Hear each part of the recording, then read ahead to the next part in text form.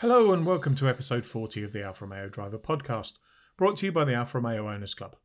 I'm Guy Swarbrick, and with me this week, appropriately enough, as this episode was released in the middle of Autumn Alfa Day at the Yorkshire Wildfire Park, I have the chairman of the Yorkshire section, John Scott. Good afternoon, John. Hello, Guy. As usual in these things, we'll talk about various different things during the course of the next 20 minutes or so.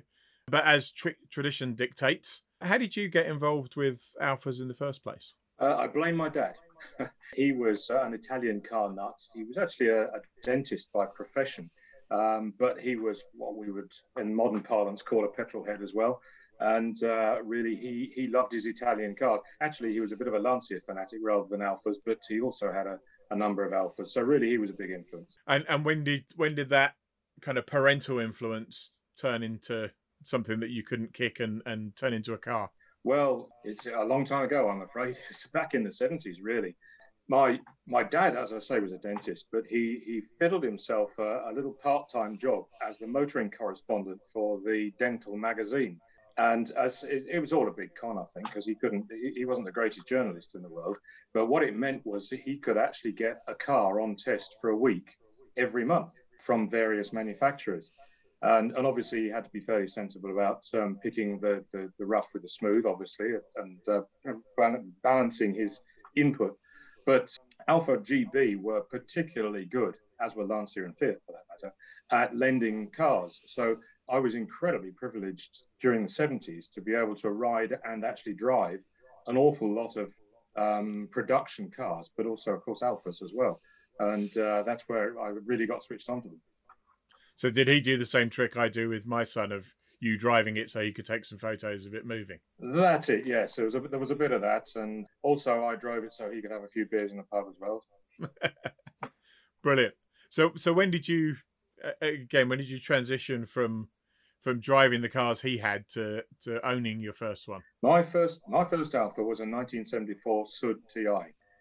I bought that in 78, I think. And unfortunately, as with most Suds, it was an absolute joy to drive and to look at and so on, but it fell to pieces after about a year. It was very, very rusty and was unreclaimable, unfortunately.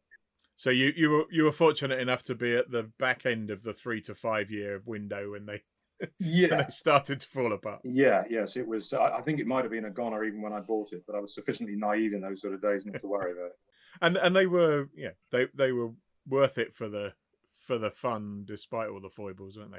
Oh, fabulous! It was the most incredible car ever. I mean, the way it handled, the way it went, and I mean, I'm sure we're going to talk about. I had a whole bevy of Suds over the years, and that first one was still the best. Like a lot of these things that particularly Alfa produced, the best one of the range is often the very first one they brought out without all the bells and whistles and spoilers and bits of plastic wheel arch and that sort of thing on it. It was an absolute joy to drive. It was a revelation compared with the Mark II Cortina I had before. So we don't necessarily need to go through all of them, but just take us on a kind of walk through the chronology of your ownership. Well, okay. Next, when I got rid of that one, I got another Sud, which was a 1286 Ti. I think that was a kind of bridging car between the Series 1 and the Series 2, although I'm sure there are plenty of Sud people out there who will put me right on that. But then we emigrated to South Africa, and first thing I did when I got there was to buy an Alfa Romeo, which was a Giulia Super 4-door saloon. Very nice. For the princely sum of 400 Rand, which is about 50 quid now. And it was just an absolute joy. I mean, I'd never driven a 105 before, although I'd seen these things a lot on, in the flesh and on the TV and so on. And it was just fantastic. It was my wife's daily driver for 3 years, and it was. I'm told it was quite a rare one that you could only get in South Africa because it was a 1300 engine with twin side draft carburetors on it. So it went reasonably well, and we had a lot of adventures in that, including getting stopped at gunpoint for being accused of gun running. But I think that was an occupational hazard back in those days. Thank goodness it doesn't happen anymore. Yeah, and I think that those Giulia saloons were always a bit of a rare sight, and I've kind of always in the back of my mind blamed the Italian job for the way they portrayed the police ones and their utter hopelessness, which was really unfair. Every time that one comes out the sewer and goes into the river, I cry. Yeah, and then the way they would run out of steam on the on the roof of the building. You think, no, that's not really what happened. But that really got me into 105s, and I always said to myself, if ever the things fell into place, the one thing I would like would be a Bertoni Coupe 105, and that actually happened many years later. So when that Giulia unfortunately also fell to pieces, in fact, you wouldn't believe it, but I gave it away. What I wouldn't do for having that car now, of course, but I'm sure we all said that.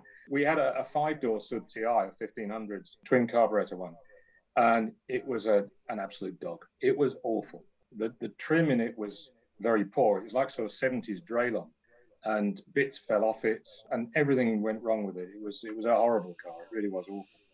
And during this time, my dad had a couple of Suds as well, a 4-door Super, which was used on the day we got married. And well, to cut a long story short, he had to have it resprayed afterwards. It got decorated during the reception, which was unfortunate, but he was quite reasonable about it. He then went on to a Giulietta 116, which is quite a rare car these days. You don't see many about at all. No. And my one memory of that specifically was the gear lever. It had a very large plastic knob on the top, which was a sort of purple color with sort of white grain, as it were. And when he wrote up his article, because he'd had one on test, he said he couldn't work out what color he could describe this gear lever. And somebody turned around and said, acute inflammation. And I thought, yeah, that actually sums it up quite well, really. It was horrid. But then Alfas did that in those days. They still do that to a certain extent. He then went on to a 75 after that, a 2-litre 75, and that was a very, very nice car. That was a super thing. So there was a bit of a gap then, whilst the kids were growing up, etc., until we went on to a 156 Sport Wagon. This is the first car, or the only car I've ever bought brand new. And in fact, I didn't buy it, as it happens. The clutch had broken on my Fiat Uno. So I said to my wife, I've got to take younger son off to his hockey game or whatever. Can you pop down to the Fiat dealer and get a new clutch for it? Gave her all the part numbers and everything else. And she rings me during this hockey game and she says, I think I've just bought a car. So I said, well, either you have or you haven't. She says, well, all right, I have then. And she found this 156, and it was old stock. The dealership was actually going bust at the time, so they needed to get a shot of it relatively quickly. So she made them a ridiculous offer, and they actually bit her hand off, which I couldn't believe. So we got this 156, and on the order form, it actually said, subject to husband's agreement. And it didn't take me long to agree to it, I have to say. But that was a fabulous car. It was absolutely wonderful. It was a 2-litre twin spark, and we went all over Europe in that car. It was comfort. It went like the wind. It was great. It was really good, really good. We chopped that in a couple of 3 years later for a 156 Saloon, which was a 2-litre JTS. And mechanically, I always thought the JTS was the best specification of that era of Alfa. The slightly more horsepower, a bit more torque in the engine, and the closer ratios on the gearbox just set it off. And we had that car for 3 or 4 years as my wife's daily driver.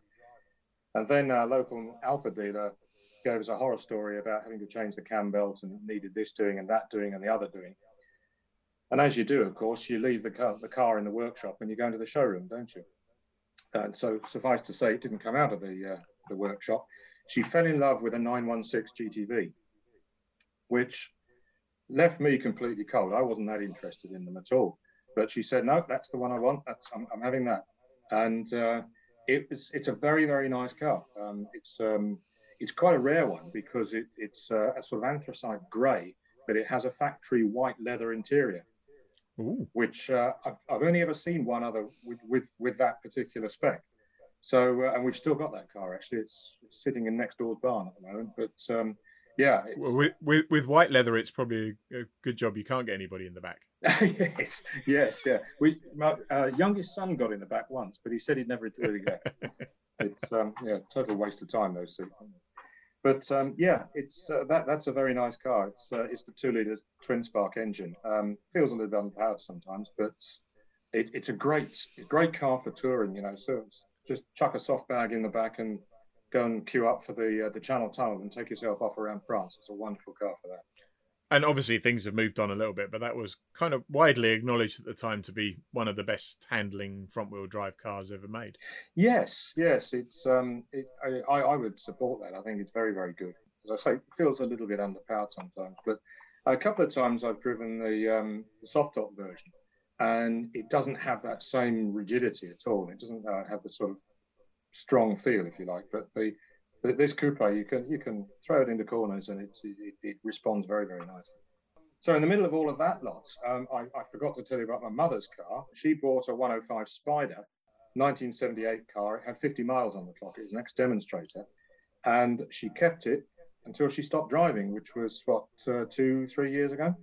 Excellent. And we sold it then. So she'd had it basically from new for nearly 40 odd years or so. That was one of my, as a small boy, that was one of my sort of go-to cars. You know, that was the pipe dream.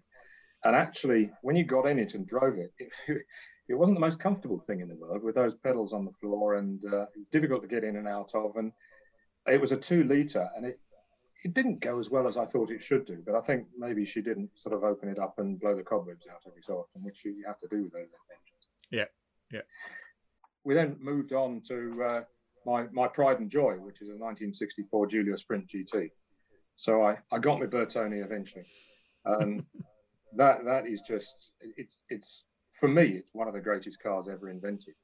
And I think that what really sort of excites me about it is it's such a balanced package. It's a 1600 engine, 110 horsepower maybe, but everything fits together. The chassis, the brakes, the gearbox, the engine. It's a complete package, and it is just such an absolute joy to drive.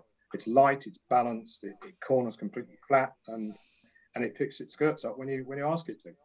So that's my pride and joy, which sits in the garage, undercover, dehumidified, the whole full works, you know. And was that restored when you bought it, or is that? Yes, it had quite a lot of metalwork done on it. Luckily, none of the really major stuff, such as floors and valances and that sort of thing, they're all still original. But the dog-eared bits like wheel arches and so on had been tarted up. And it actually came with 2 lever arch files full of photographs and bills and all that sort of stuff. So it's got a long provenance. Actually, I've got a photograph of the lady who bought it new the day she bought it. And she's holding a small baby in her arms. And it transpired that she actually got rid of this car and bought another coupe, which was a 1750. And then she got rid of that one and bought another 2-litre.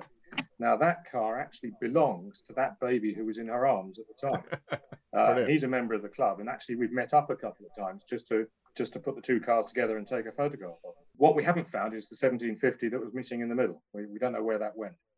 But Peter quite often goes to Alfa Do's, and we meet up. We come across each other quite often because he's still got her last 2-litre. Right. So going on from there, the Alfa bug just kept biting and biting. I had, as a company car a few years back, I had a GT. It was a 1.9-litre diesel, and that also was a very, very nice car to drive. And one of the key things about that car was the seats. I had the Alcantara trim rather than the leather. And once you got in it, you were just located. And I'm sure it was the actual, I mean, the seats were a good shape, but that material was really, really nice. And I've now got a 2008 GT, which I use as a daily driver in the summer.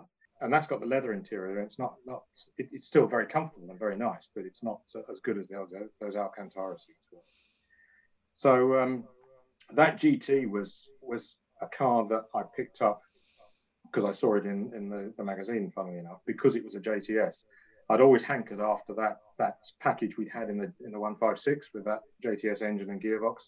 And for me, that GT is the best incarnation of that particular model. I mean, I know there's a lot of V6 owners out there who would take major issue with me on that, but it's balanced and it goes around corners a bit better than a V6, I think.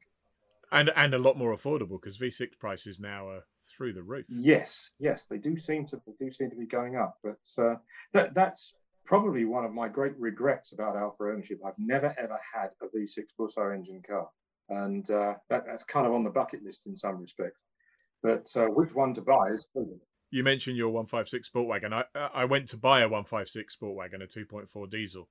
And happened to arrive at the dealership on the day they were doing the launch test drives for the 147 GTA, and walked out having ordered one of those. So that That was my only busso, which was completely impractical. It was absolutely useless for what I needed it for. Right. Because I had two young kids who were competitive cyclists at the time. Mm-hmm. So it lasted 18 months before I chopped it in for the 156 Sport Wagon I should have bought in the first place. Right. Yes. Yeah. Yes. You should definitely scratch that itch at some point. I think the 147 V6 is a little bit of a hooligan's car. I'm told. I mean, I did road test one once, and I really liked it. I thought it was great. And Yes. yeah, so I don't know, maybe a 916, but I got a feeling I might fancy a 166, to be honest. Just the getting older, maybe. Well, that's another one that's on my wish list, is a facelift 166 with the 3.2 busso in. Mm-hmm. So then I had a 2-litre 147, which again was actually somebody who was scrapping it, and I said, that's too good to go to the scrappy, give it to me and I'll tart it up, which I did do. It was intended to be a retirement car because I was coming up for retirement at the time, and it never really quite made it because the GT came along and actually a Lancia Delta came along at the same time, which didn't help. So the 147 was really sort of stood around and did nothing for a few years and had to disappear. But again, same 2-litre package, that you got in the 916 and the 156 and so on. I just love that package. I think it's great. And then there's a Sud Sprint. I couldn't get away from wretched Alfa Suds, so I bought this one, which it wasn't an oil painting, I've got to say. Had quite a lot of welding done on it, but it was a driver, and the idea was to strip it and restore it. But I just completely ran out of time, so I decided it's better to make the space in the garage. That one went probably about 6 months ago, actually. I know there's a chap over in the Northwest who's got it now, and he's doing wonders with it. He sent me some photographs, and it really looks nice. But again, that was one of those cases of buying the nicest one of the range, which was an early one. It was a chrome bumper, 89 car, and the only problem was somebody had put 33 mechanicals in it, so it wasn't that original. So that's really the sort of brief potted history of Alfas. I love them. I can't get enough of them. So that's the ownership history. When during that timescale did you get involved with the club, and how did that come about? Well, to be honest, quite late on. We lived in Cheshire for a long time. Only moved across to Yorkshire about 10 years ago. And I joined the club in Cheshire, but unfortunately work commitments and that sort of thing, I never really took a great deal of part in it. I think I only went to a couple of section meetings and that was about it. So, but when I came across to Yorkshire, we sort of said, okay, well, we're going to make something of this now, particularly having bought the Bertoni Sprint GT. I wanted to be part of the club, and so I joined the Yorkshire section and basically went along to all of their pub meetings, which were great. There's some very, very interesting people there. And we got to know quite a few people who are pretty good friends now. And really, I felt that with a lot of these cars, because I've actually got a couple of Lancias which my dad left me when he passed away. For me, the people that go with the car are very important, and I do tend to find that particular makes or particular cars have particular types of people around them. And some of the Lancia crowd weren't really my cup of tea, I suppose. And they also didn't live anywhere near here either. So there's hardly any Lancias in Yorkshire. Well, Lancias that I would have gone on with anyway. But I really found the Yorkshire section was very friendly. It was very active. It was very dynamic and nice people. So it just went on from there, really. And when did you go from being a member of the section to being actively involved in running it? Relatively recently, only about 6 months ago. We've had a few changes in the Yorkshire section over the last couple of years, and it's a little bit smaller than it was. The membership's still pretty good. I think it's 170, maybe 190 members, but Yorkshire's a big place, unfortunately. So having a pub meeting, we do it as centrally as possible, but people don't really want to travel an hour and a half, 2 hours to a pub meeting. So that's something that we need to tackle going forward. So I just felt that I wanted to try and do my bit to sort of bolster the membership and the interest, and bring my sort of habits and foibles to the meeting. I mean, my great passion in life is historic sports car racing. So I'm very keen at setting up people who want to come to Cadwell Park, to Donington, to Alton Park. They're all within striking distance of us here, to go and watch Alfas racing, old Alfas. So we've done that a few times, and of course we do live in God's own county, so we've got some fantastic roads to go and do run-outs. So we do quite a lot of that as well. In terms of the role, I think we've had a couple of section secretaries on the podcast since we started. I think Jonathan Griffin's the chairman of the Thames Valley section, but we didn't really talk about his role that much. How do you divide the role between yourself and Nicholas Williamson, who's the secretary? I'm ashamed to admit that Nicholas leads it. Nicholas is a very dynamic and very experienced secretary. I mean, I knew him very briefly through Lancia connections before when I first joined the Alfa section here. And he's a very experienced secretary. He's very good at getting things organised and getting people going. So Nicholas really leads things. He's very good at putting ideas into substance. So yeah, I really need to. I support him rather than the other way around. And this podcast will go out on about halfway through Autumn Alfa Day, which is obviously will have been an excellent event by the time people listen to this podcast. Absolutely.